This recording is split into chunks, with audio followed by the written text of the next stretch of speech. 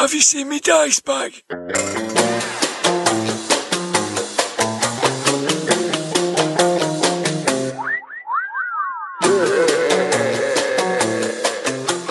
Grognard Files. Hello, my name is Dirt the Dice, and this is the Grognard Files podcast, where we talk bobbins about tabletop RPGs from back in the day and today. I'm coming live from my den here in the heart of the northwest of England. I'm still completely surrounded by fighting fantasy game books as we continue our exploration of the publishing phenomena that peaked in the 1980s. This part features all the parts that we couldn't quite fit into the other parts and a little more besides. This isn't a supplement, it's more of a new game book innovation that doesn't quite catch on. We have another review on iTunes from the Bay Area. Hyperlexic, a long-time listener who once recommended a memorable Chinese restaurant in San Francisco when I visited there a couple of years ago. He says, "Lots of old-school fun from another country. From me. I really love this podcast. Dirk and the gang focus on the same games that I love from the 1980s. RuneQuest, Stormbringer, Traveller, but from a British perspective versus my Californian one. It's a lot of nostalgic fun to hear the perspective on the games 30 years later, and it's particularly interesting to hear the areas where the experience differed between the two countries. Beyond that, Dirk and the gang are a lot of fun to listen to. Relaxed, funny, down to earth, they developed a few standard bits that are already favourites of mine. Looking forward to see where they take it in the future." Thanks, Hyperlexic.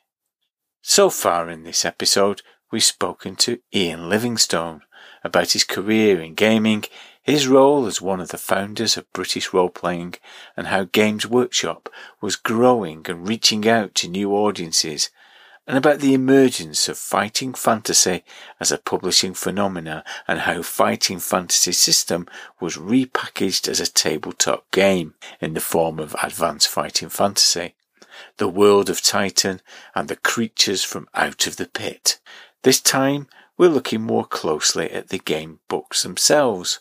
Sure, we all know the Warlock of the Firetop Mountain, Death Trap Dungeon, and the Forest of Doom, but what about the rest of the 80 or so titles that were produced? Not to mention the many offshoots. Tower of Destruction, Legend of the Shadow Watchers, Black Vein Prophecy, Dead of Night, to name but a few of the titles that may seem a little less familiar. I was very keen to speak to Jonathan Green, as he is the fighting fantasy historian, and he joins me in the room of role-playing rambling to look in more detail about how the series developed and about his own experiences in creating game books. I'm joined by Judge Blythe in the Lasagowrie in Manchester, feeling suitably refreshed after some fine ales. I've tested his patience over the past episode, as he was never a fan of game books or fighting fantasy. Unlike me, he thought they were a role-playing experience that was lacking something, whereas I always saw them as books that he could experience in a unique way, rather than being a suboptimal gaming experience. We look at Warlock magazine, that was first published in 1983, a year after the original publication of Warlock of Firetop Mountain. Livingston and Jackson brought their instincts to the game book world that they'd used at Games Workshop. As Ian said, White Dwarf was essential in acting as a focal point for the hobby, so they wanted Warlock to have a similar function for the game book audience. Initially, it was published by Penguin, the book people. Then it was picked up by Games Workshop. We look at issue 11, which was edited by Mark Gascoigne, a former GrogPod alumni. Both Blythe and I were looking at the same edition, but we saw it completely differently. For him, it was a crude, blatant attempt at corporate cross-selling, whereas for me, it had the sensibilities of Dragon Lords, with its cheeky, sometimes incredulously inappropriate humour, and characterful editorial asides from the austere warlock himself. Maybe we were both right. Maybe it was both things at the same time. The mood changes at the end when we have a monster off, a fight between our favourite monsters from Out of the Pit. I'll be back at the end with some parish notices. Until then, Ramblers, let's get rambling. Open box! Welcome to Open Box, the part of the podcast where we look backwards to look forwards. And this time, we have the author, game book designer, and fighting fantasy historian, Jonathan Green. Hello, Jonathan. Hello. I normally ask people what was the first role-playing game that they played, but I'm going to ask you a different question. I'm going to ask, how did you get into game books, and can you remember the first experience of playing a game book? I can. It's funny, though, because that actually answers your other question as well. How did you first get into role-playing games? I've worked out, because going back, I was 10 years old, almost 11, and I was in Bath with my mum. I think I'd been dragged in clothes shopping to get some new school uniform or new school shoes or something. And then the reward of having put up with that was to go to Waterstones, which is on Milsom Street in Bath. And I remember walking in, and there was a table, and it had this book on it, which had a cover unlike any I'd seen before. And it had this very esoteric but atmospheric title, The Warlock of Firetop Mountain. And so I picked it up and flicked through it. And there were these hideous monsters. I remember the picture of the Ghoul by Russ Nicholson, ready to leap out of the page, this rotting corpse, ready to claw your face off. And I was hooked. So that was what I bought on that day. It was one of the very first ones. So it didn't have a number on the cover. It was literally, it must have just come out, I don't know, days or that week or something. And then that was it. I sort of picked them up religiously as soon as they came out after that, or people gave them to me as birthday presents or for Christmas and things like that. So were you a gamer, or did you become a gamer through playing the game books? I became a gamer through playing game books. I had a ZX Spectrum. I think I had a ZX Spectrum, ZX81, sorry. And I'm trying to think what order. I must have been playing on my Spectrum before. I'm trying to remember. Well, there was a similar time when they both came out. But it was after I discovered Fighting Fantasy that I then discovered Dungeons and Dragons. Because I think I must have just gone to secondary school and just discovered Fighting Fantasy. And I remember going on a school trip. It must have been in my second year of secondary school. And my friend had got various different, I think either the companion set or the expert set, and just poring over the rule books on the coach on the way to Holland on some school trip. So yeah, it was definitely the game books first, then Dungeons and Dragons. What do you think it is about game books that is so appealing and has such a appeal to so many fans? Well, I think I was probably the perfect demographic because I was a boy, I was literate, but I was also an only child. So I was used to making my own entertainment. So having a game that you played by yourself just made perfect sense and suited me very well. You didn't have to have your friends round or any siblings get roped into playing a game with you. So it's just perfect, the design. And obviously books are incredible anyway, because they don't need a power source, unless you have a Kindle, of course, now. But you can take them anywhere. You can backtrack. You can flick forwards. So having that combination and having illustrations which weren't your typical children's book illustrations as well, just opened my eyes to this new world. You went on to create this brilliant book from 2014, You Are the Hero, the history of the Fighting Fantasy game books. I've got my copy here. And you have to say that the artwork does take centre stage in the book, doesn't it? So talk about the art and the appeal of the art and some of your favourites. Well, the thing for me about game books is I think because Warlock was illustrated, for me a game book should always be illustrated. And I know plenty have been published which don't have illustrations. I don't have many. But for me, it doesn't quite feel like the real deal, the whole package, if you don't have the artwork. And certainly it was that artwork which grabbed your attention, because this is in the early to mid 80s. Video games just didn't compare to that fully painted fantasy art. It was better than films you could see on your grainy TV in the corner of the room, some tiny screen compared to what people have now. So it really was just a thing of joy and beauty to behold. And it was always the artwork which kind of opened the door. They also had evocative titles, but before you got to that point, you'd have seen the cover, stunning pieces of art by people who I now know were already well-established fantasy artists like Chris Achilleos, but I'd never come across them before. So when you say which are my favourites, I would have to say Ian McCaig, because obviously he did City of Thieves, Death Trap Dungeon, Island of the Lizard King. He also went on to do the puzzle book with Ian Livingstone, The Casket of Souls, and then that artwork got reused on the covers of the Zagor Chronicles much later on. So those particularly, and also, of course, Forest of Doom. That was one I think was really special, which had what I realised later was a shape changer in the process of changing from being a goblin. But just the colours of it, the look of the creature, this evocative forest, it just goes on, feels like forever behind the creature. But also that kind of autumn sunlight. It wasn't in a dark cave or anything. It was in the middle of the day. So it had a real sense of place and a sense of time, but also timelessness about it. So yeah, City of Thieves, which was quite designery in a sense, in that it took me a while to work out that the city is framed by Zambar Bone's cloak. And then obviously the more classic image of the blood beast, it's not illustrated inside the book. It's the only picture you get of it is on the cover, but it's fantastic. Further down the line, I mentioned Chris Achilleos. He did the cover for Titan, the Fighting Fantasy World. So that's a favourite of mine because it tells a story. And it was only later when I met Chris myself that I actually discovered what the story was. And the title of the picture is properly called Dragon Spell. And if you look at the dragon that's breaking into the castle, it's got an earring and things like that. And Chris had imagined that it's a wizard who's turned himself into a dragon to break into the castle. Oh, wow. I didn't know that. But I love the fact that I think you've got an injured horse, or at least, or maybe a dead horse on the drawbridge, the sort of druid type priest coming out to defend things. There's just so many characters and stories that you want to know, how did they get to this point? Where are they? What's going to happen next?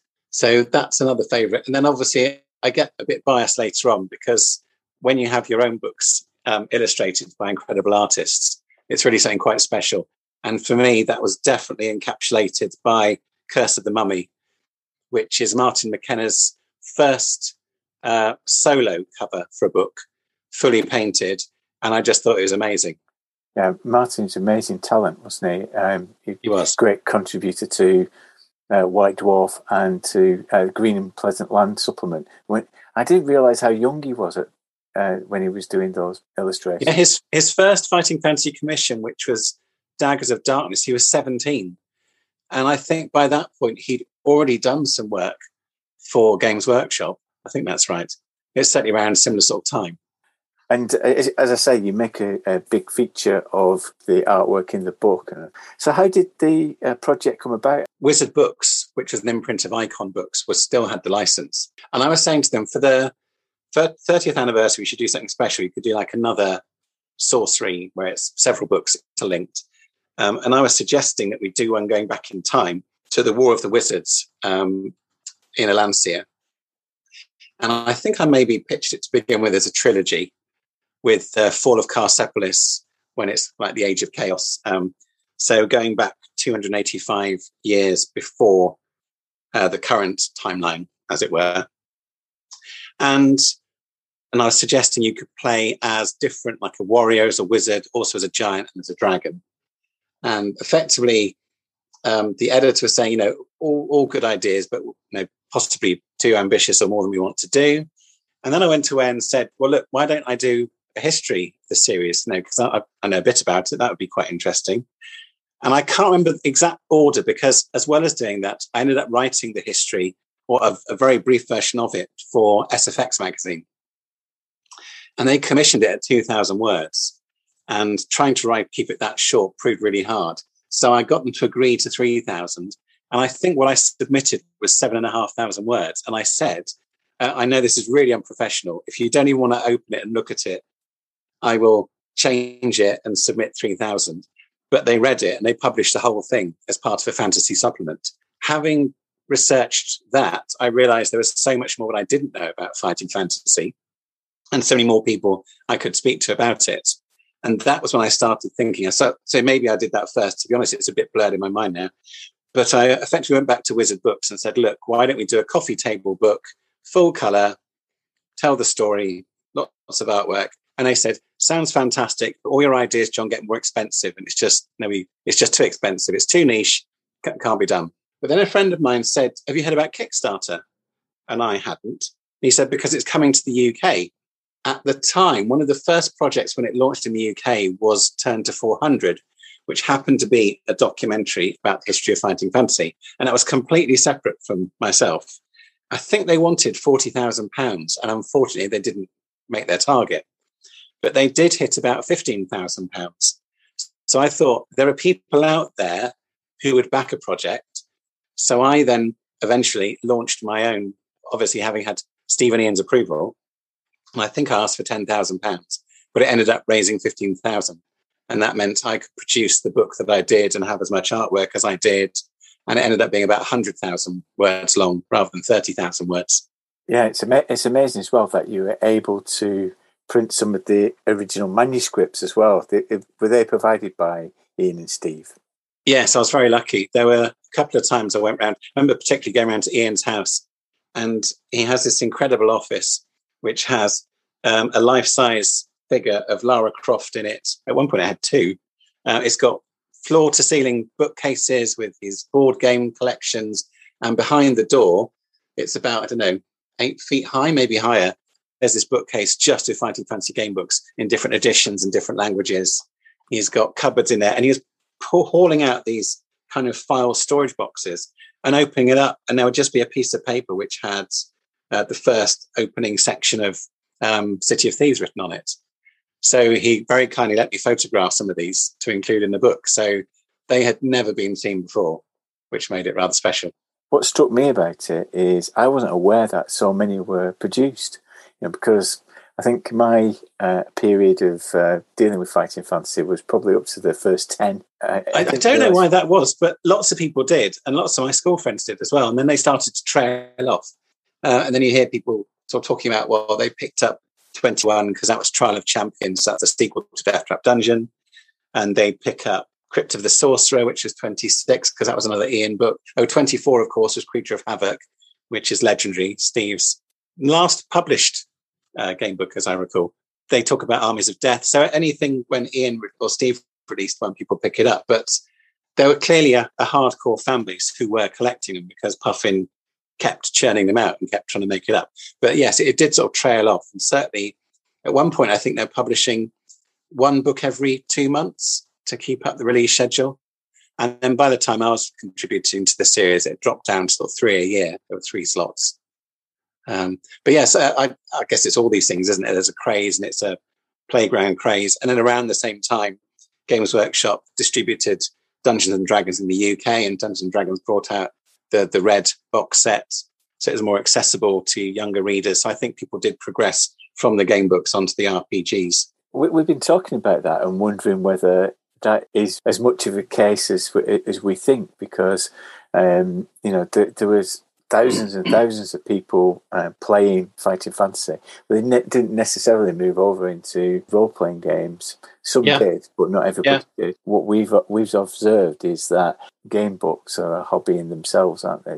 They are. Yes, kind of that's certainly true. And the last few years, partly thanks to things like Kickstarter, eBay, also just because the people who were 10 years old when the books came out in the 80s are now in their 40s and 50s. There's that real nostalgia kick like everybody gets when they get to that sort of age, and people who are possibly inspired by those books to move into the careers that they've chosen are then in a position of some control where they can think, well, what did I enjoy? So they can have some influence in bringing it back and keeping it alive.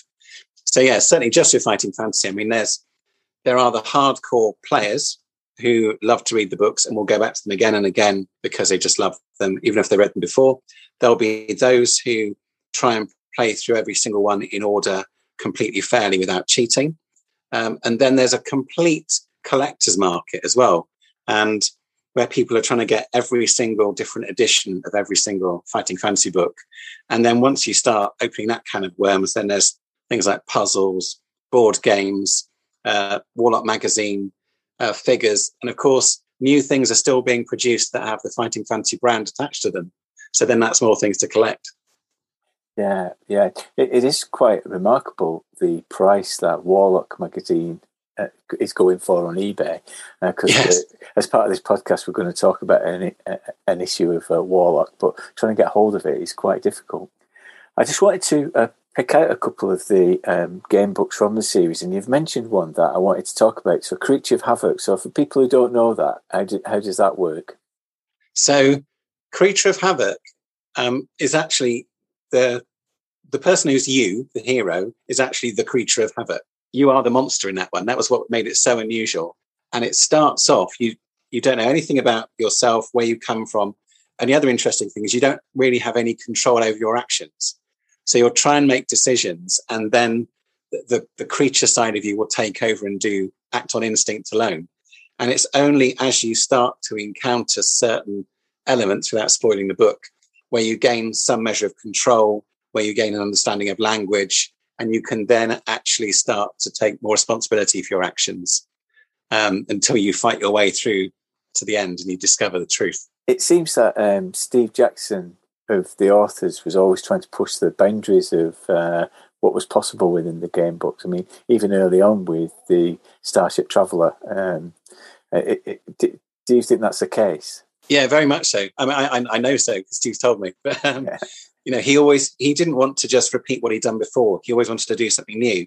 So, having collaborated on the first one with Ian, he then wrote The Citadel of Chaos, which is your classic. Well, I say dungeon crawl, but of course it's set in a castle. So he'd done that. So he kind of done your typical fantasy thing. So the next one he did was Starship Traveller, which was science fiction. After that, it was House of Hell. So it was your horror. Moving on from there, trying to get the order right, I'm not sure I've missed one out now, but he did Appointment with Fear, which was superheroes. He was a big fan of superheroes. And then Creature of Havoc, which is where you are the monster rather than the typical sword-wielding hero. So it's the same thing with, he then went on and wrote the Trolltooth Wars novel, because that was something different. And at some point along the line, he designed the board game, The Warlock of Firetop Mountain. So he was always interested in doing something differently. He didn't want to just keep doing the same thing over and over. And House of Hell, that was one that attracted a bit of controversy, didn't it, when it came out? Yes, it did. I mean, partly the title. In America, I think it was called House of Hades rather than House of Heck. But there was a piece of artwork. I mean, the whole thing is it's a satanic cult that you end up getting mixed up in. So you have illustrations of Satanists with goat-headed masks on, or rather goats' heads on. But there was one where there's, without giving too many spoilers away, a district nurse has been taken prisoner and is about to be sacrificed. And although it didn't show anything explicit because of where robes fell and things, she was supposed to be naked. And that was considered a step too far. So I think the illustration was adjusted so it looks like she's wearing a robe. Never mind the fact that there's a woman about to be sacrificed by, goat mask wearing cultist with a big knife in a children's book. That was fine. And there was organised protests against the books as well, wasn't there? I was surprised to read that. Yeah, I think one was the Evangelical Alliance, and I think there was a vicar who threatened to chain himself to the railings outside the publisher's headquarters. There was a mum who said that her child had levitated after reading the book. All sorts of strange claims. And of course, Ian tells this story much better than I do. But when kids hear, for £1.95 I can learn to fly, I'll have some of that. So, but I do remember my parents, or not necessarily my parents, but people my parents knew were slightly wary about this sort of thing. And my mum was being very defensive and saying, but it's good against evil. It's good against evil. Because she thought it's got people reading and it's fiction. So you just need to keep your wits about you. Absolutely. And you've touched on it, the fantasy novels and the fantasy setting of Atlantis. That seems to be the main core of it. But there were other genres available as well. Which of those do you like, of the different like science fiction and alternatives? Yeah, I mean, the science fiction ones, they never seem to do that well, but they kept publishing for quite a long time, and there are people who are still very fond of it. I think part of it was none of them, they weren't unified by anything. It wasn't like Games Workshop, we've got, the grim darkness of the future, Warhammer 40,000, it's all the same universe. You've got, obviously, a future set, although it's now the present, or pretty much, is Freeway Fighter, which is effectively a Mad Max post-apocalyptic dystopian adventure. You've got Appointment with Fear, which, although it's superheroes, there's still plenty of science fiction elements to that. But then you've got Starship Travelers, Star Strider, Skylord, Rings of Kether, and none of them, or Rebel Planet, none of them exist in the same universe. So I think that was part of the issue, whereas when it was set on Titan, to begin with, it was a Lancia. Then you had other continents like the Old World and Kull, but it was still all part of one unified world. And when you got Titan, a Fighting Fantasy world, it showed you exactly how these places were connected. So I have to say that I was always a fan of the fantasy adventures myself. I know that Space Assassin, comes in probably for more criticism now than it used to at the time. But I remember in that there were elements of it where it's this huge spaceship and it kind of felt like anything could exist on board. And I quite like that. And there's a mini game in that which you play with robotic tanks, which is something a bit different again. So do you think that this the world that was created around it is very important? Because you've mentioned that, for your own creations, you were kind of tapping into some of the stuff. Stephen Ians existed in the same world. And then other guest authors came in and wrote things which weren't so explicitly connected, or they possibly had some contradictions. But people shouldn't underestimate the importance of Mark Gascoigne, who was the consultant editor for a long time. But he'd been an employee at Games Workshop and ended up helping Stephen Ian out. Out of the Pit, the Monster Manual, and Titan Fighting Fantasy World, it says edited by Mark Gascoigne, but they're actually written by him. And he combined elements from the existing books and created new things himself. So in the case of the Out of the Pit, he had the Monster Bin in the game books, but then he had to create, I think there's far more new content in there than there's old content. And the deal was that if you wanted to say written by him, his name would appear inside. But if you went with the edited title, his name would appear on the cover. And Titan is an amazing piece of work because he took all these random references from all these different books. He managed to make it all fit into one world. So it had some sort of logical sense to it. But he also created this whole pantheon of gods and history and myths and races and cities. And it's still a resource that if somebody asked me to write a new game book for Fighting Fantasy tomorrow, I would still start by picking up Titan and just look at one of the adventure hooks that Mark had left in there that hadn't been pursued yet. So it's an incredible piece of work. Yeah, it's a great read, isn't it? It's one of those setting books that you can sit down and read, and your imagination catches hold of something and develops it. Absolutely. And it then, of course, other guest authors would then made sure that everything fitted within Titan. So it helped bring that cohesion to the whole setup, which was also continued when Mark and Pete Tamlin co-wrote the first edition of Advanced Fighting Fantasy with Dungeoneer, Black Sand and Alancia, because they expanded on elements that were in Titan and other books themselves in that, and just added so much more depth to this world. What we've been doing, we've been playing some of the early ones, so going back to Warlock of Fire, Top Mountain, but also looking at some of the newer ones and playing through those. And there's a marked difference, isn't there? The technology, some of the innovations that have come into game books are quite striking. Yes. I think part of it was that you were encouraged. When you submitted a book, you had to submit the first quarter completely written. You also had to give your background, details of other encounters later on, effectively give a plot synopsis, but also anything else which would make it, and if you had new special rules, you had to include that. So I think people did look to see how they could make their books different and put a spin on it. Because obviously your skill, stamina and luck and your potions of strength and fortune and skill were a classic combination. It's amazing how much you could do just with that. But people did want to tweak things and play with it themselves. And a lot of the people who were writing for the series were Games Workshop employees and they were game designers. So as well as being writers, they wanted to, that was what made it interesting for them. Which of some of the innovations that you've admired and seen adopted well? Because I know there's things like leaving codes in, isn't there? So you pick up codes and then release it. I mean, that worked for and against the series because, of course, people who were really sticking with it, they grew up with the series. It's a bit like the Harry Potter books. people started reading them when they're aged 11, but they finished when they're in their 20s or something. So it's a similar thing. And obviously, as the audience became more mature, equally, people like myself who'd read the books then became writers. And you were trying to write, I think, for partly the child you had been and also the adult you were now who still enjoy game books.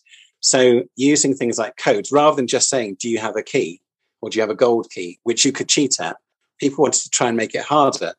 But of course, that could go too far. And I think some of mine did. So some puzzles became incredibly difficult. I remember there was one in Moonrunner by Stephen Hand, which I still don't know the solution. I still don't know how you meant to work it out. So at the time, it's obviously going to be a bit too challenging. But yeah, when you put in too many code words or changing words into numbers using a code, it could become a bit laborious. And I'm now of the mind where I do have a bit of that, but rather than thinking I've got to, because by that point, I wasn't playing the books fairly myself, I would cheat. So I was trying to beat the cheaters. But of course, what you should really be doing is writing the book for those people who want to play fairly, because otherwise you're not playing fair. And if people want to cheat, really it's a compliment because they're enjoying the story and want to know what happens next.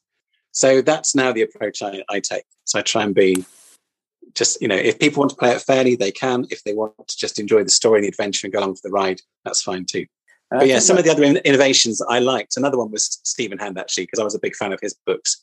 But for Dead of Night, he added the special priestly skills, which, because you're a demon hunter in that, so you can use things like Dark Veil and I think it's things like you can speak the demon tongue and things like this.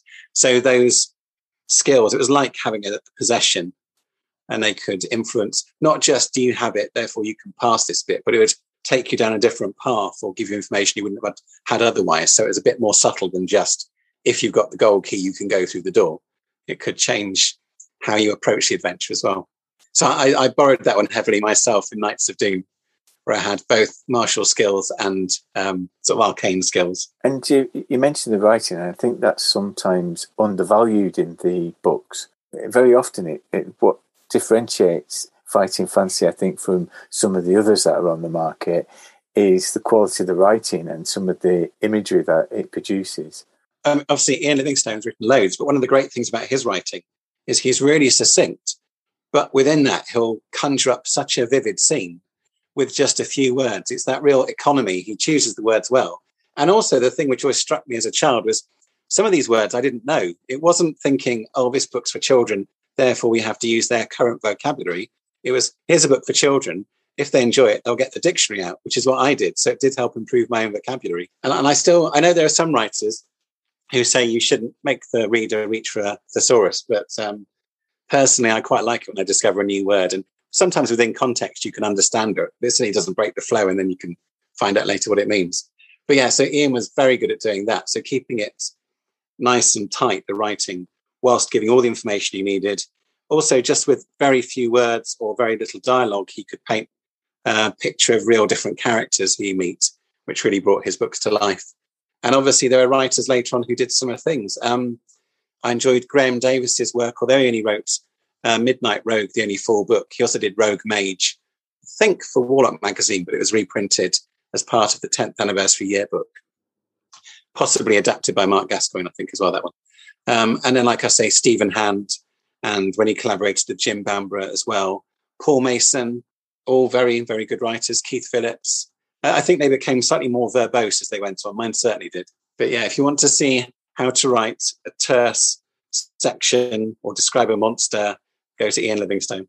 Your cover for the book is great. I mean, it must have been great commissioning this piece of art. And you can see some of the vivid villains on display there. Yeah, so. It's unusual because normally books have the hero on the front, whereas in Fighting Fantasy, they always had the villain or a monster. So yeah, to have all of them looking out at you was great. And Martin did an amazing job on that. You're continuing to write game books. I know that you've been busily fulfilling your latest book, Dracula. Do you want to just tell us about that, that project? Obviously, well, the Puffin run finished with one of my books. And at that point, well, after a couple of years, I thought, that's it. There's no more Fighting Fantasy. Then I discovered that Wizard Books were republishing the series and doing new titles. And that was when I first myself got in touch with Steve and Ian, made contact with them. Because up until that point, I'd spoken to Ian on the phone once when I was Mark Gascoigne's lodger, and he was wanting to speak to Mark. So I'd never met them. I'd never spoken to them. I believe that when my original pitch went off, it would have been shown to them. But then I got to know them myself. So I then started contributing to the series again. And obviously it's sort of come and go over the years. But in the interim, like I say, some of those people who'd enjoyed books as children were now editors commissioning game books for other properties. So as soon as I discovered they were, I'd always get in touch and see if I could contribute. So, which is why I've written Doctor Who game books, Star Wars game books. I collaborated with Mark Gascoigne on a couple of Sonic the Hedgehog ones.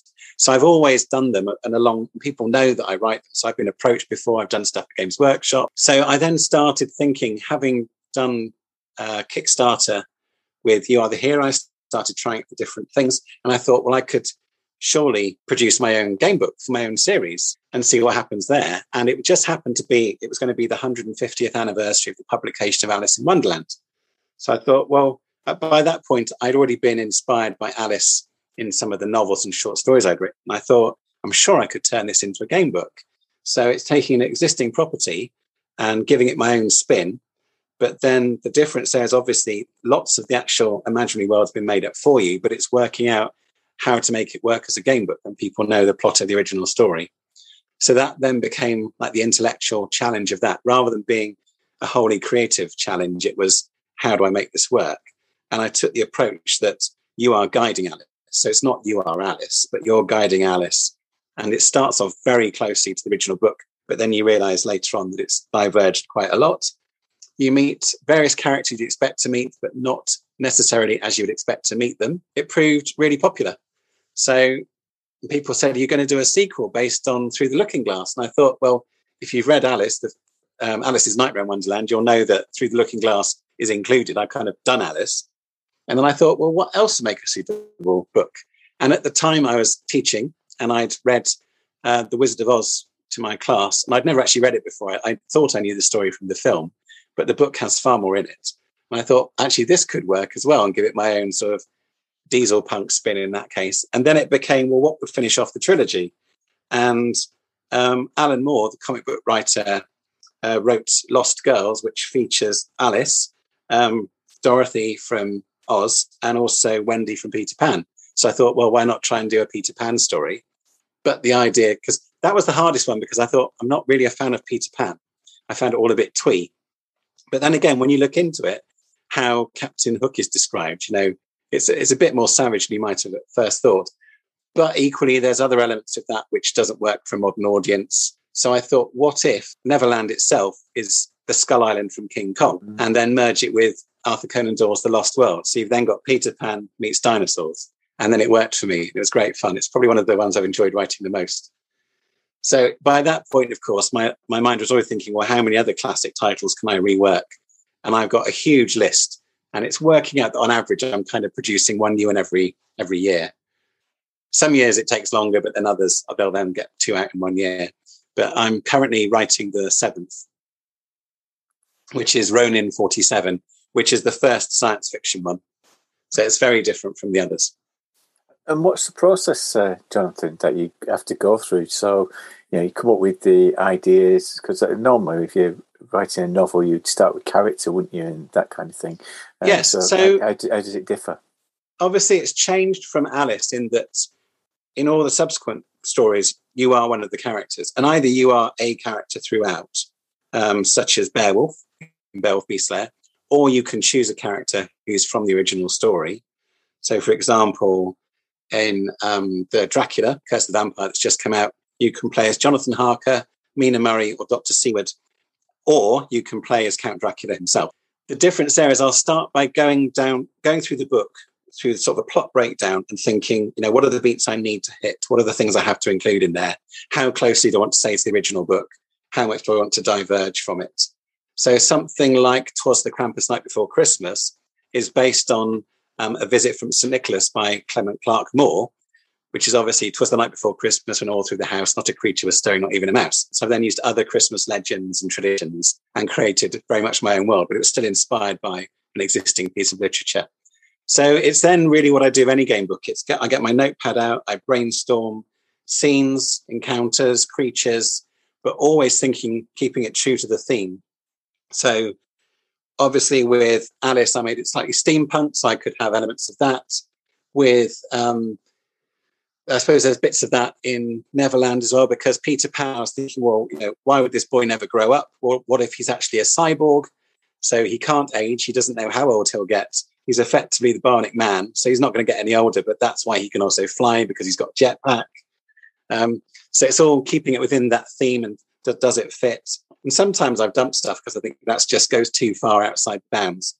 But then something like Ronin 47, although it's inspired by the legend of the 47 Ronin, and there are certain names and characters and plot points which are included in the adventure, it's effectively a sci-fi Pacific Rim Godzilla mashup with giant mechs fighting giant kaiju in a post-apocalyptic Japan.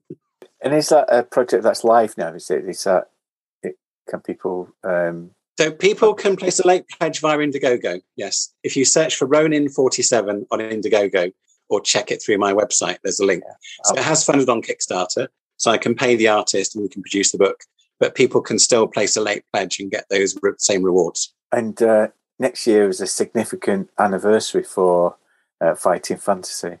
It is. I know that you're involved in the Fighting Fantasy Festival. So are there plans for next year, or are you not ready to disclose those yet? There are plans. We are fully intending to have Fighting Fantasy Fest 4 in the autumn. We're still trying to finalise a venue and a date.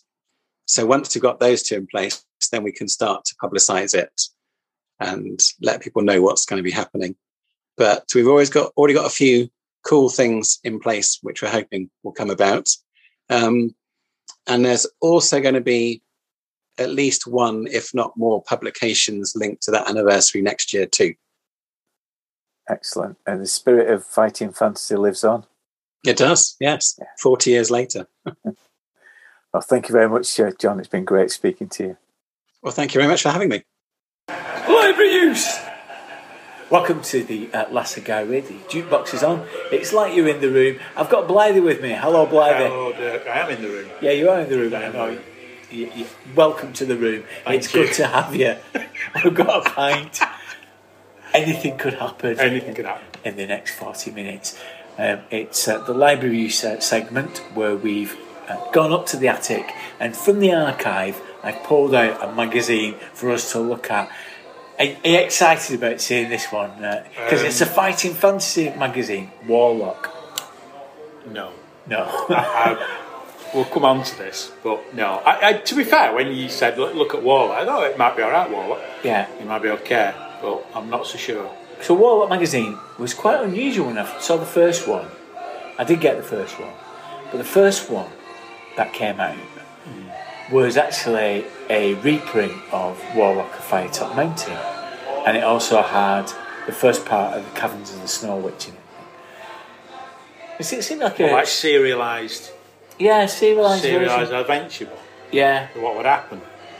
You open the door, buy the next issue. Yeah, you can go down the corridor and carry on, or open the door and buy that issue too. Is that how it would work? I think it took you to a point where you had to get to issue. Okay. And it did strike me at the time, who's going to buy this? Because you've got the book. You can get the book from the bookshop. Go and get the book. Don't buy this.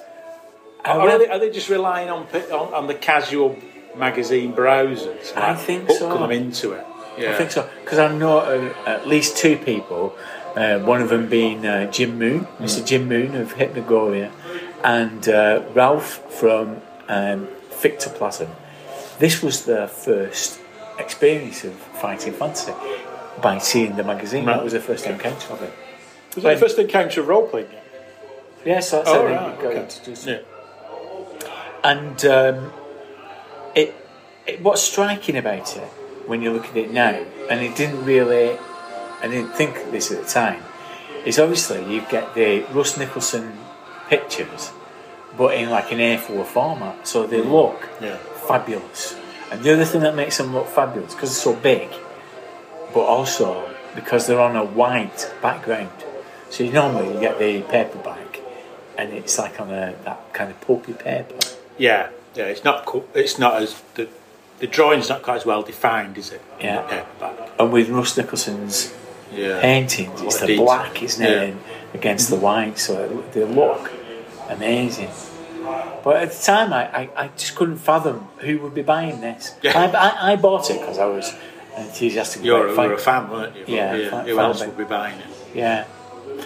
And the other thing that was in the first one was a competition to create a solo adventure.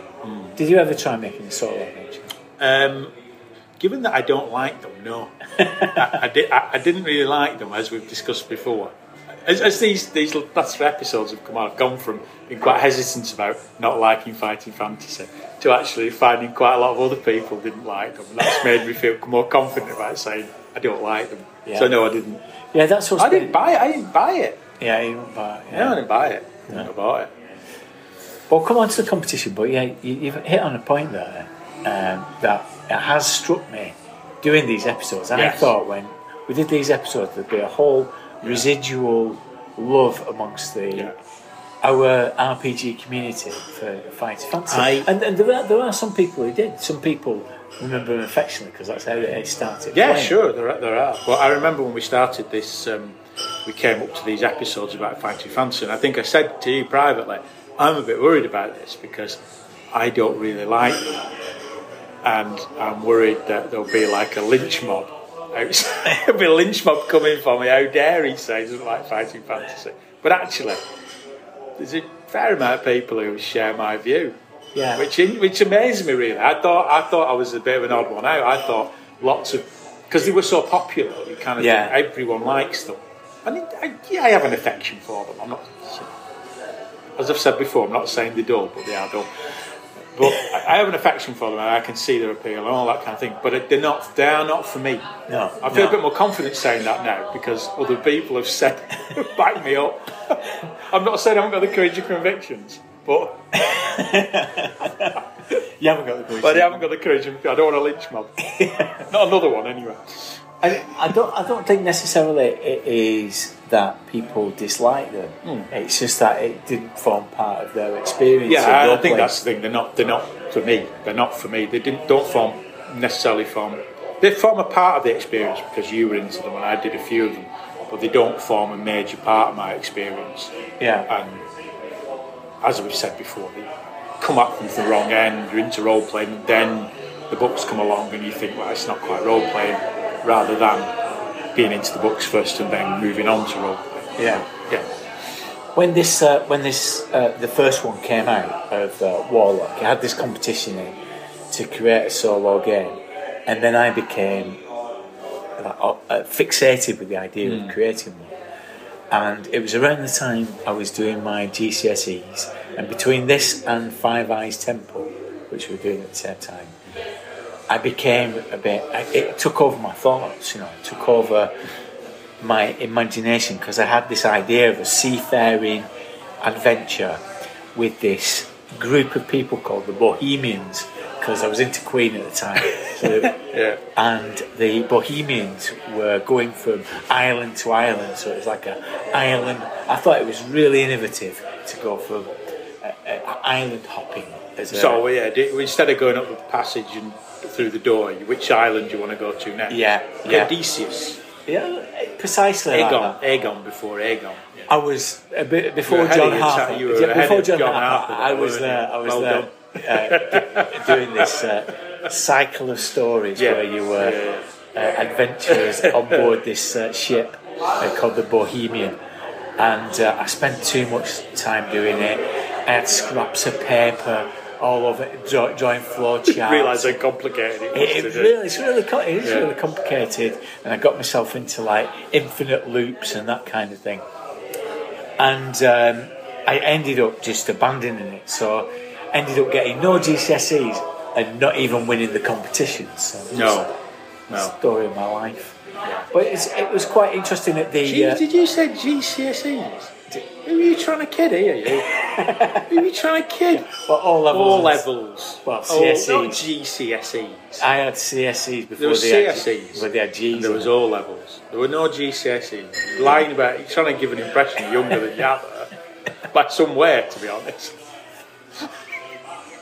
But it was interesting when I raised it at the book club, the idea of creating your own solo adventures.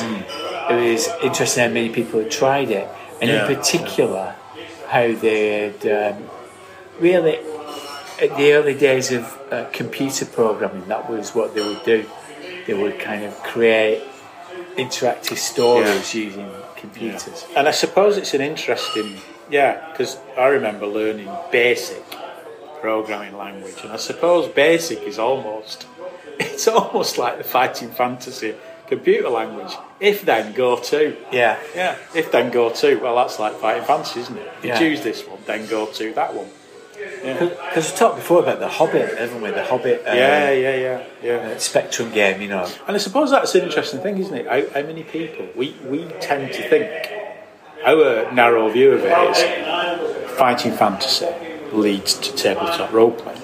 But you do wonder, Fighting Fantasy leading to computer games. And leading to people designing computer games rather than tabletop role playing. We tend to view it as, well, if you've done Warlock of Arctic Mountain, surely you will enjoy sitting down with friends doing a role playing game, because it's the same thing. And as we've commented on in previous episodes, that wasn't the case, was it? People didn't, not all of them did that, but to what extent people then moved on to computer gaming and saw Fighting Fantasy as a leap to that is an interesting thought, isn't it? Yeah. Maybe that is it. Maybe the beneficiary of Fighting Fantasy was the computer games industry rather than role playing. Yeah. Because I think that's the problem I got into when I was doing it as an exercise. I wanted to give too many choices to the reader. Because in a way, its solo game is a program. It is like a program. Yeah, it is. You do this, you do that. You go there, you do that. That's just like a program, isn't it? Yeah. So the episode, I keep calling it an episode.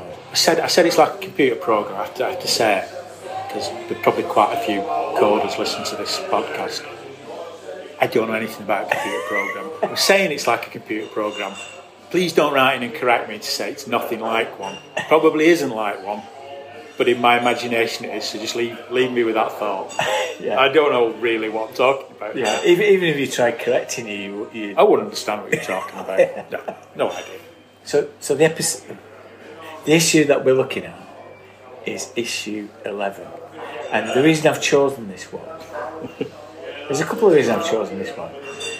It's the one with the Chris Achilles cover that was used on Titan, the Puffin book, with the dragon, and it's clearly the end of some great siege. Great picture.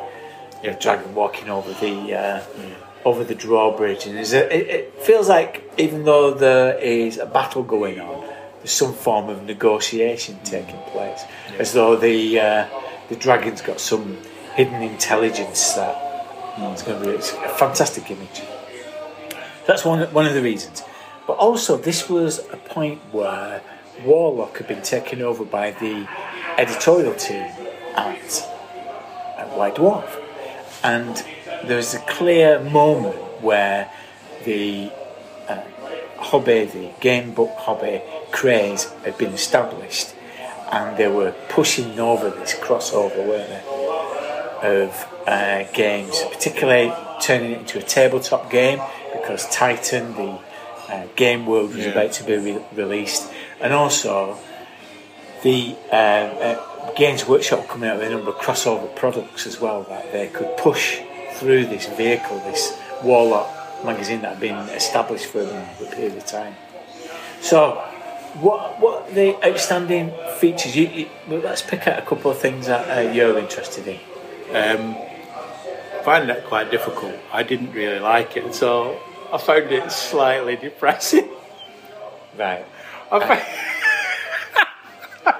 We're 50 episodes in. It's not too late for me to get another call. Is it not too late, Matt? I tell you what, I found it. I think what I did like about it was there was a little advert for Citadel Miniatures, Doctor Who Assistants, which I've never seen before. There's a Sarah Jane miniature.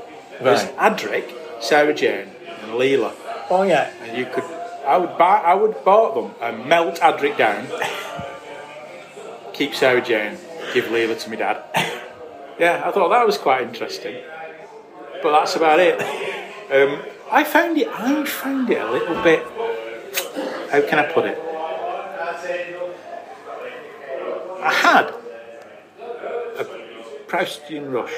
Is it Proustian? Proustian rush. Proustian. I have a Proustian one. I think Is it Proustian one like a medical condition? Proustian. Didn't he play Darth Vader or the Green Cross? Dave Prowse. The Proustian rush. Green Cross Code. Watch what you do when they cross the road. Left and right. Anyway. I did, because I found it, you know, like, there was a point when in the kind of mid to late 80s where it all got a little bit Games Workshop corporate, and we went off it a bit. Yeah. And it felt a bit like that. It did feel like a very slick corporate magazine that had a very clear agenda. I know we've talked about this before, haven't we? In some of the interviews that you've had, people have acknowledged that White Dwarf was always a house magazine. So it was a house magazine for Games Workshop trying to sell their wares through a magazine. But it never quite felt like that, because they were just selling products rather than their own stuff. Whereas, I don't know, this issue of Warlock, I've just found it really disengaging. I just thought, I'm not interested in this. Yeah, I'm not interested in it. It seemed like really slick, corporate. What's this got to do with me? And it gave me that feeling that I got in the late 80s of thinking The Hobbit is on its arse and dying a bit. Yeah. Even though it wasn't, we were wrong about that, but it felt like that. Yeah. And reading it, I couldn't warm to it. I apologise, but I couldn't warm to it. So this came out in 1986, and it's true to say that we were probably drifting, finding our own way through role playing. Well, I think by that point we were kind of doing our own thing, and were less. It wasn't that we stopped, but we were doing our own thing, and we were less engaged with Games Workshop. Yeah, the new stuff that was coming out. Yeah. We see, I disagree with you regarding the corporate element of it, because what strikes me about it is, I mean, you're at a disadvantage because you don't like game books, do you? And this describe that as a disadvantage, do you? You're at a disadvantage if you don't like game books. There is that. Yeah. If you don't like game books, for me, this is a fanzine for people who love game books, and it does. I see what you mean by it being corporate, because it does have a lot of the Citadel, pushes the Citadel miniatures. There's the heavy metal stuff about the figures. Yeah, it's got that in. Yeah. It's got the Shuggy Hall game for Judge Dredd, and clearly they're pushing Judge Dredd at this time to a different market. But if you read the actual reviews and the articles in it, it feels to me very much like a fanzine. It's having a dialogue with itself. The writers, like in Dragon Lord or something like that, so Mark Gascoigne had edited this, and Jamie Thompson contributing. They're having a little joke and a little banter, so the Warlock is an actual character. Yeah, there's like a letters page. Yeah. There's a letters page which is interesting, because it talks about, there's that thing about a woman who says that am I unusual because I play fantasy game books and I'm female. Yeah. And they say, no, not at all, we're open to all comers, but please just give us your measurements and your phone number. Thinking what? But of its time, but a bit of an element of that schoolboy stuff. Yeah, schoolboy humour. Yeah, that was in Dragon Lord. Almost like I know. I take your point. It's almost like schoolboys who've been told to create a fanzine, but given a massive budget. Yeah, but given a huge budget, they don't know what to do with. So it's very glossy and corporate, well laid out and well designed. But it's still got a sort of schoolboy mentality underneath. Yeah. Which I enjoy. And because this is at a particular time of game book development, so like the first, second wave really had passed. At this point, there were certain innovations coming about. So there were some established titles, as well as Fighting Fantasy. There was the Way of the Tiger, so that group of books. And in the reviews it mentioned some of the upcoming stuff. They had the one. Was it called? Let me find it here. Warbringer. So Warbringer, and the idea of this is actually you play an individual adventurer, but you have the opportunity to have mass battles and set the tactics of it. So pushing the limits of the technology of the books. Well, there's an advert as well in the back that struck me as odd for something called the Fate Master books, Fortress of the Firelord and Treachery of Darkenwood. And there's a quote by Paul Coburn that says, "The nearest thing to real fantasy gaming I've seen." What's he talking about? Yeah. What does he mean? The nearest thing to real fantasy gaming I have seen. What's he on about?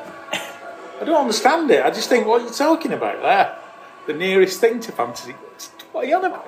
It's an advert for stuff. And again, it's like you say, it's these kind of game books are kind of proliferating, aren't they? So you're getting different people are kind of catching on to it, aren't they? And publishers are going, wow, these Warlock Firetop Mountain books are selling by the bucket load, so let's get someone to write some of our own. Yeah. But I read that quote and I thought, and this perhaps gets to the heart of why I don't like it. The nearest to real fantasy gaming I've seen. What do you mean by that? I don't know what you mean by that. Yeah. Do you mean it's like a role playing game? Yeah. Or what do you mean? I don't quite. Is it not accepting? And this is what I find interesting about some of these developments. It's the developments in the technology. It's pushing against the limitations. So we've, last time you had to go a Warlock Firetop Mountain, and you said to me, it's so dull because you just you're going through a dungeon and you've got a series of choices and a corridor. What's happening at this time in '86 is that they're really pushing against that, and you're getting things where actually you can play with 2 players.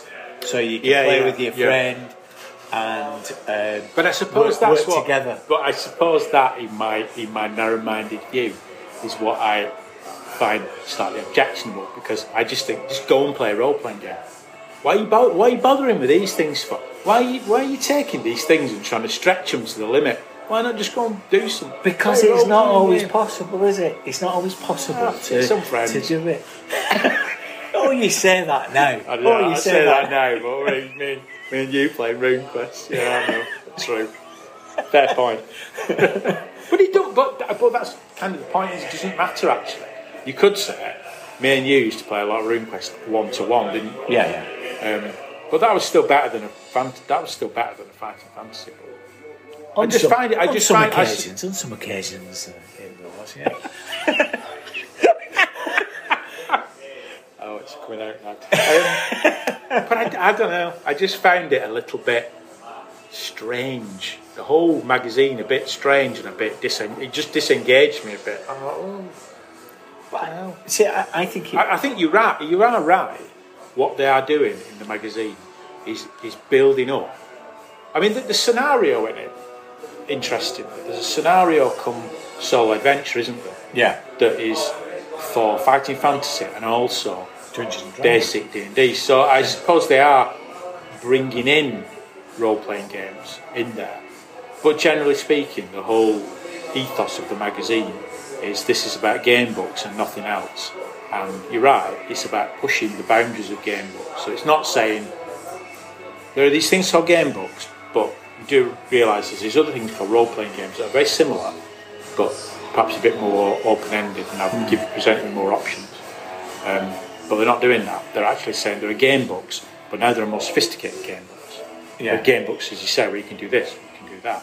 And I suppose that's why, from my point of view, for a man who doesn't like game books, it's not going to appeal, is it? Because I just think, well, don't do that. What are you selling me that for? I don't like them in the first place. There's one moment in this book, this magazine, that reminded me what a big deal it was at this time.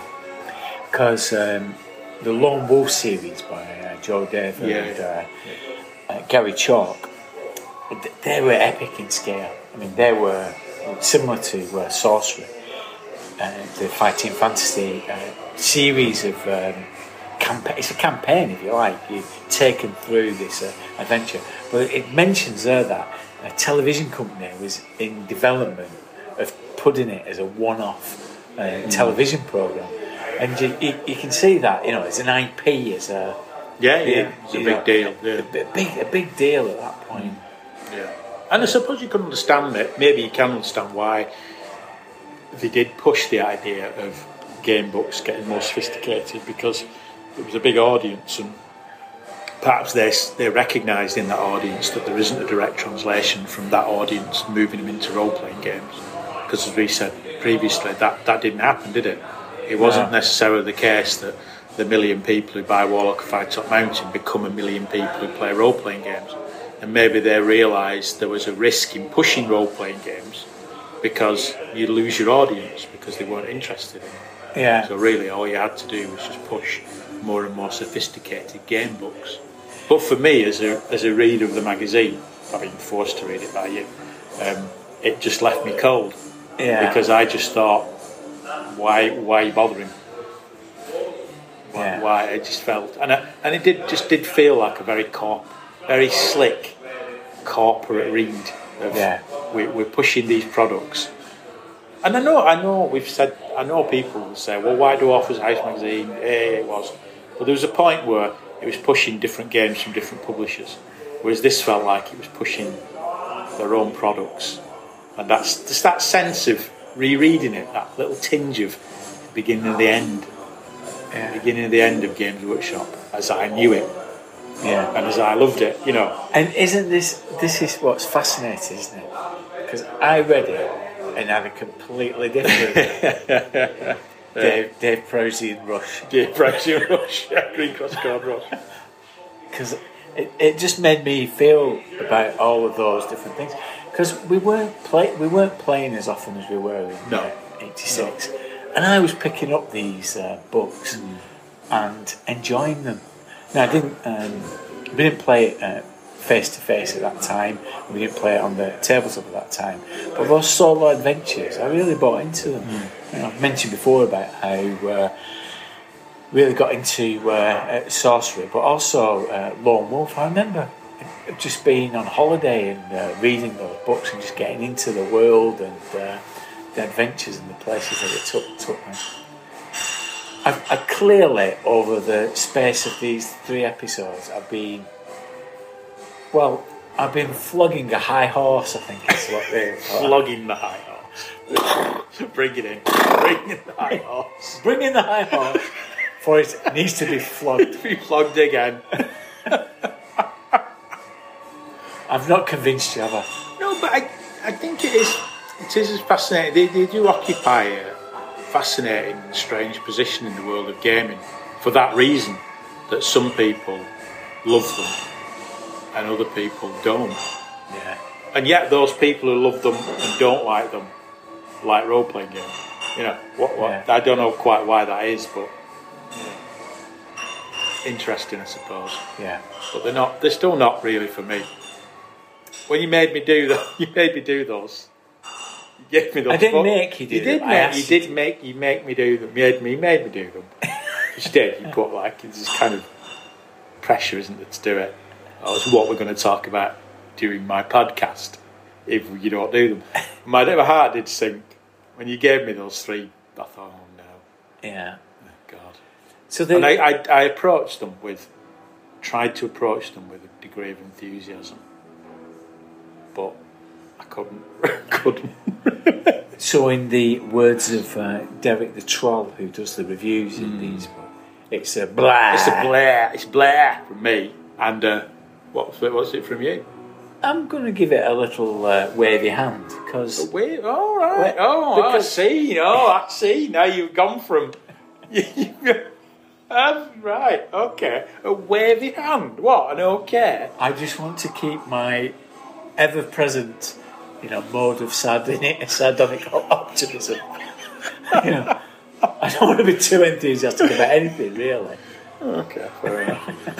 I'm quite happy to be unenthusiastic about everything. Well, Well, thanks for doing this then. Thank you. Is this the last episode of Fighting Fantasy? It is, yeah. Thank God for that. Are you looking for a D&D podcast with a dark side? Something more like Game of Thrones and less like Monty Python? Tale of the Manticore is part dark fantasy audio drama, part solo D&D RPG. There's no plot armor here. The dice make all the important decisions. Join me as I resurrect the excitement, wonder, and emotion of old school D&D. Made for a mature audience, Tale of the Manticore is both a fiction and a game. It's the story where chaos rolls.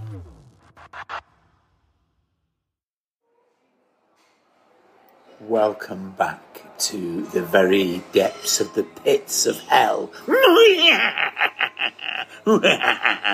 We're in the Lasagari, and we're going to have a monster off. To end our Fighting Fantasy season, we're going to have a look at the monsters from Out of the Pit. And what we're going to do is pitch our monsters against each other to see which is the best monster from Out of the Pit. Okay, Blythe, have you got your selection of three? I have my selection of three at the ready. Yes. Okay. Yeah. So let's open the arena of death, and from the vomitorium to the left, emerging, snorting, and making snarling sounds. What is it, Blythe? What is it? I've gone for the first of my three monsters. Is the Gonchong. The Gonchong. The Gonchong. The Gonchong, and describe the Gonchong. The Gonchong yeah. is a spider-like creature that attaches itself to your head and takes over the brain of its victim, making it controlling. So it's like a parasitic monster. The Gonchong. So it could take over the brain of an ogre or a troll or a dragon even, and make it do its bidding. That is there's a whiff of. The reason I picked it, I think as well.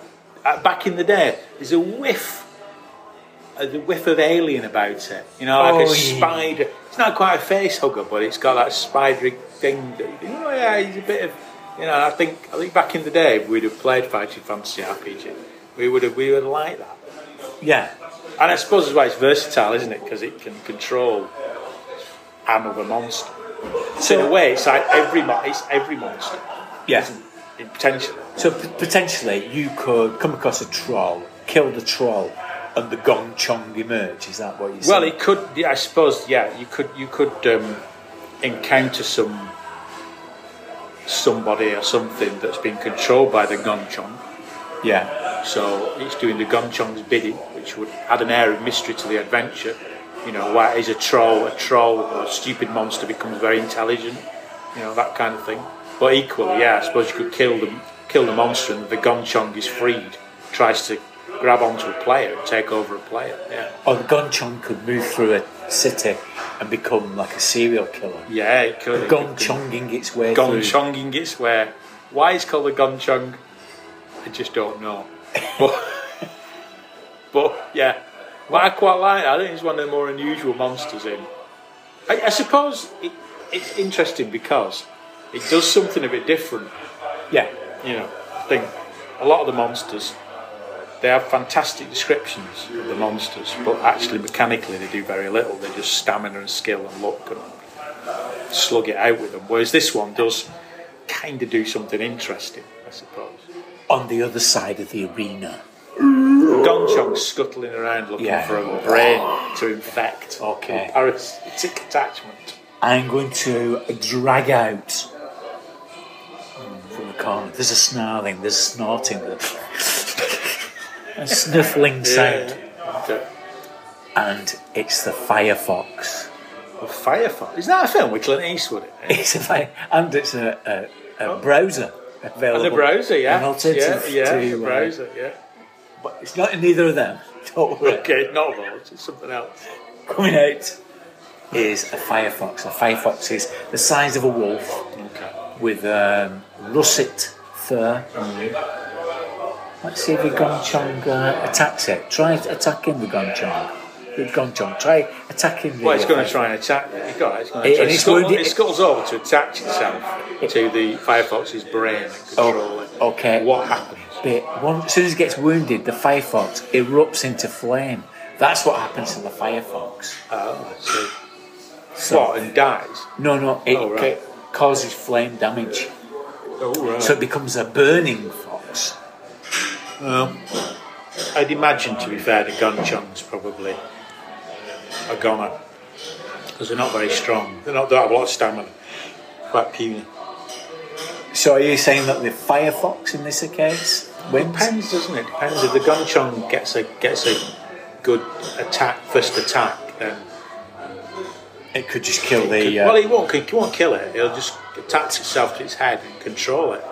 The Firefox will then be under the mind control of the Gonchong. Ladies and gentlemen, we have a draw. We have a firefox It's a draw. controlled by a Gonchong.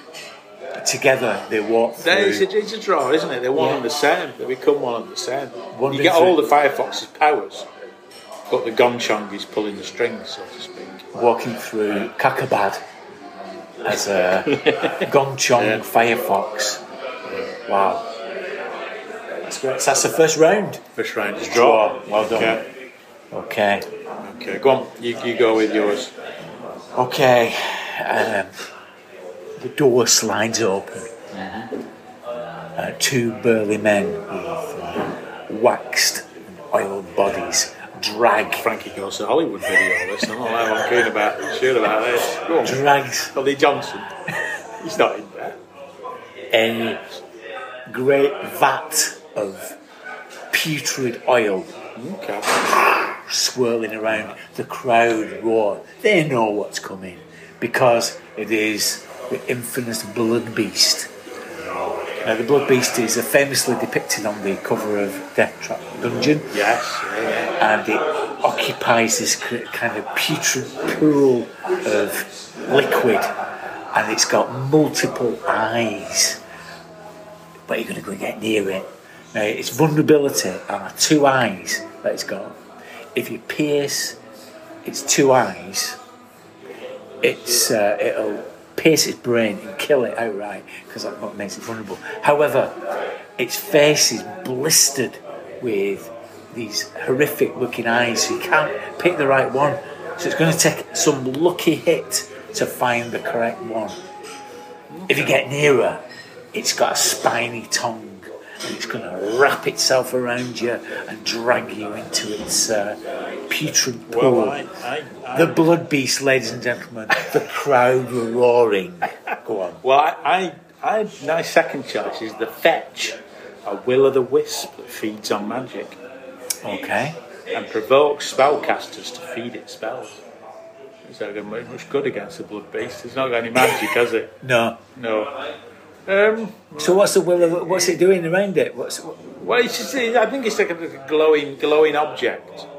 It's just like it's often confused with the will-o'-the-wisp. It's not a will. It has nothing to do with the will-o'-the-wisp, but it's. Yeah.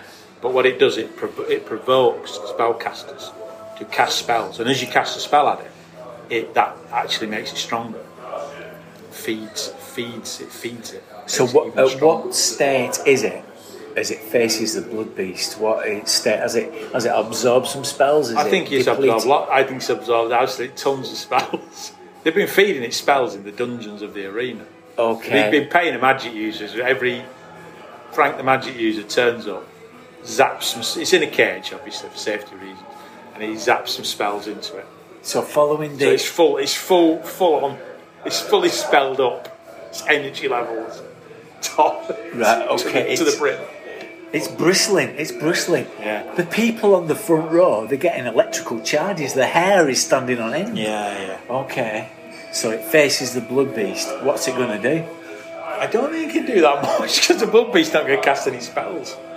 So I think it's done for. I think the done spiny tongue I think is the Blood wrapping Beast is around gonna it. win. Yeah. Gone. Yeah.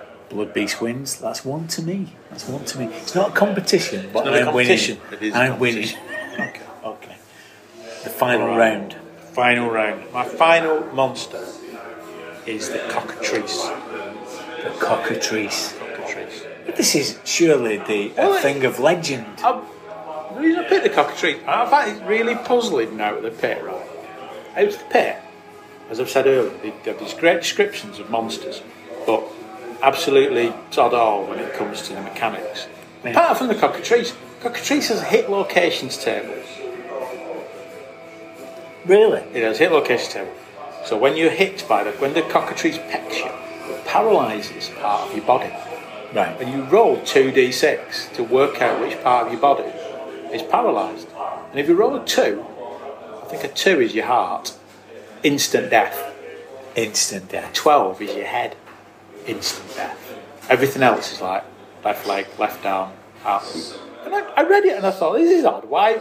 This is great. Why have you gone to so much trouble with the Cockatrice and everything else? There's bugger all. So what does it look like, this Cockatrice, in the Fighting Fantasy? I think it's like a little, it's just quite relatively small cockerel type thing, isn't it? With a beak. But it pecks you and paralyses you.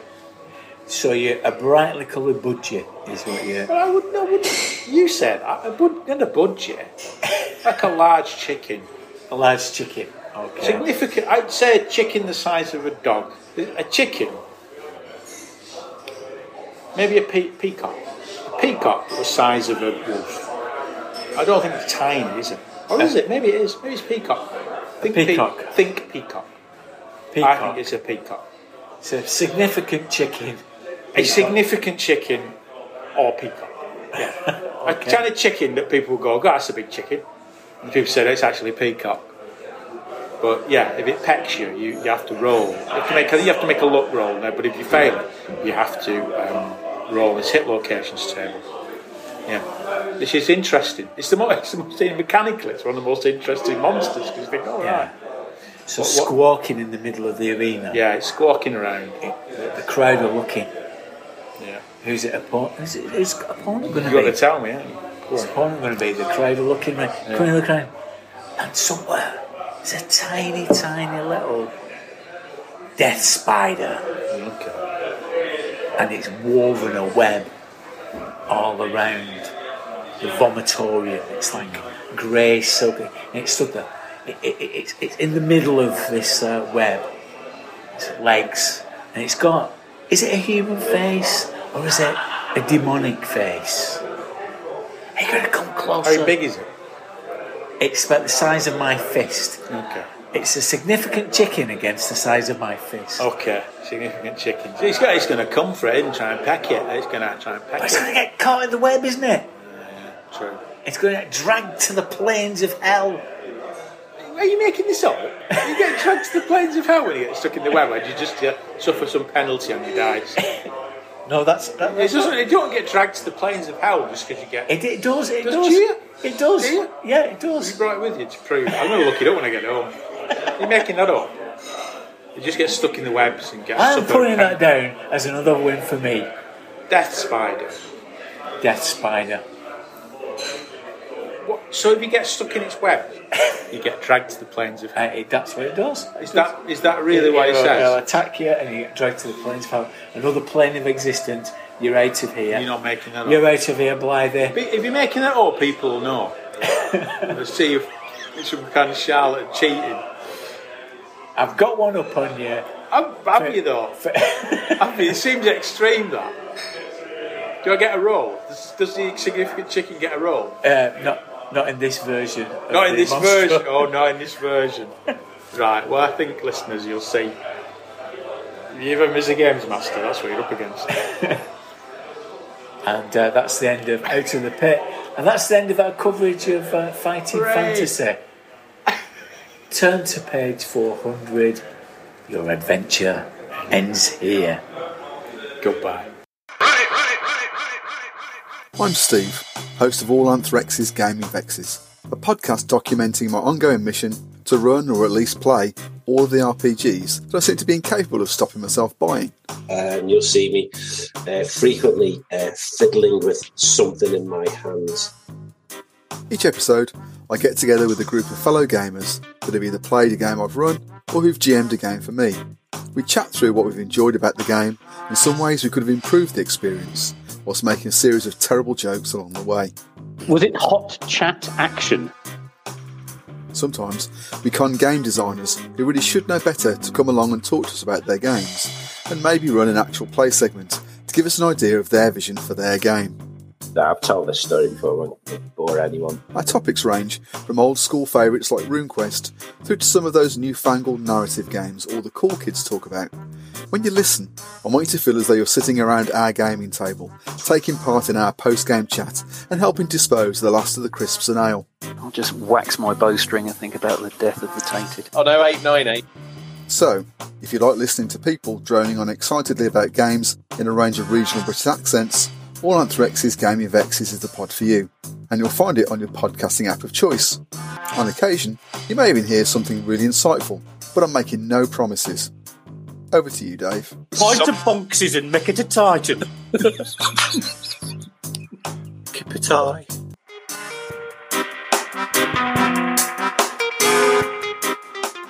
When you look back over the 50 episodes that we've produced, it's been about our shared experience. It turns out that fighting fantasy, as the ultimate lonely fun, is something that we don't have in common. I've really enjoyed going back to the game books and discovering the fighting fantasy tabletop game, which I'll definitely use more of as a lightweight game to take to conventions. Thanks to Jonathan for appearing on the show, and I put a link to his page and his pledge manager in the show notes. The interview really helped me understand the history of fighting fantasy. It's been a busy few months here in the den for one reason or another, and the Grogzine has slipped deadlines like crazy, but I'm going to use the break between now and Virtual Grog Meet to do the final push. It's not a zine, it's a package, a magazine, a guide to the apocalypse, a collectible game, a Thieves' World homage, and the collected writings of Daily Dwarf Volume 4. When it gets to the Patreons, it's going to be a treat. It'll be ready when it's ready, and when it's ready, I'll let you know. One of my absolute favourite podcasts is The Good Friends of Jackson Elias, a podcast about Call of Cthulhu, horror films, and horror gaming in general. And I was honoured to be asked to co-host the show as a stand-in for Matt, who was unwell. Don't worry, he's getting better. The episode is coming out soon, and it's about gangsters in Call of Cthulhu. We also watched the extreme cinema classic, Gozu.